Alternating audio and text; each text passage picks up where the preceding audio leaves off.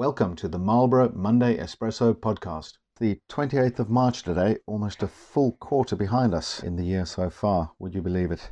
Inflation remains in the headlines. This has been the theme throughout the year. Really focusing the mind last week on inflation was the autumn statement by the Chancellor here in the UK, announcing some measures to try and ease the burden on beleaguered consumers and the man in the street facing hefty rises in energy, heating, fuel, and so on, even food prices rising.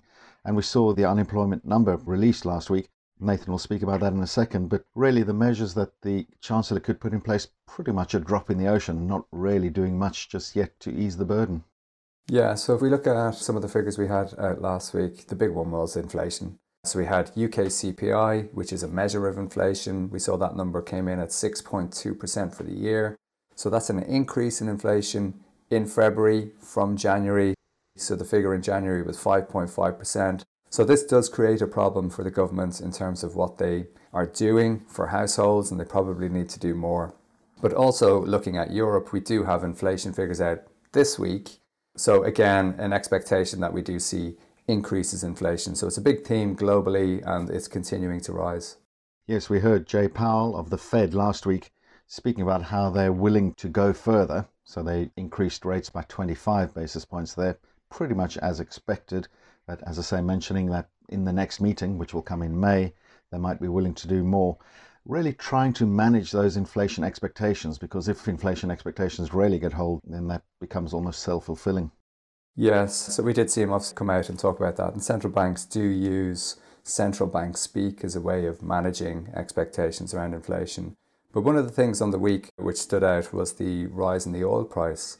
So the oil price was up over 10% for the week. And this was about concerns around supply chain disruption and a shutting down of a pipe in the Caspian Sea. But really this is feeding into those figures as well. So it's another consideration. So any kind of fall off in that price will be definitely welcomed.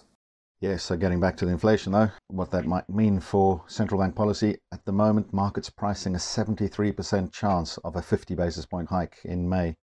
However, the yield curve still remains positively sloped. Now that's important because a negatively sloped yield curve normally would be an indicator of a recession to come. So at the moment, that positive slope indicating that markets not yet quite forecasting recession.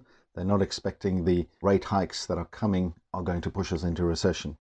Another positive development and further indicating that is that corporate bond spreads have actually been tightening. So the price of credit has been rising, again indicating that markets believing that corporate US spreads is still in a reasonable position.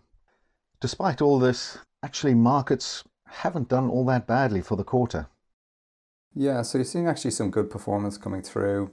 If we look at the S&P last week, it was actually up close to 2% for the week. The FTSE was up over 1%. The standout performer was Japan. So we saw some really strong returns coming through there.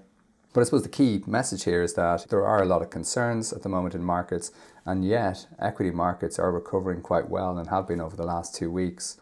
The S&P, if we look at the performance quarter to date, the S&P is down, but it's only down about 5%.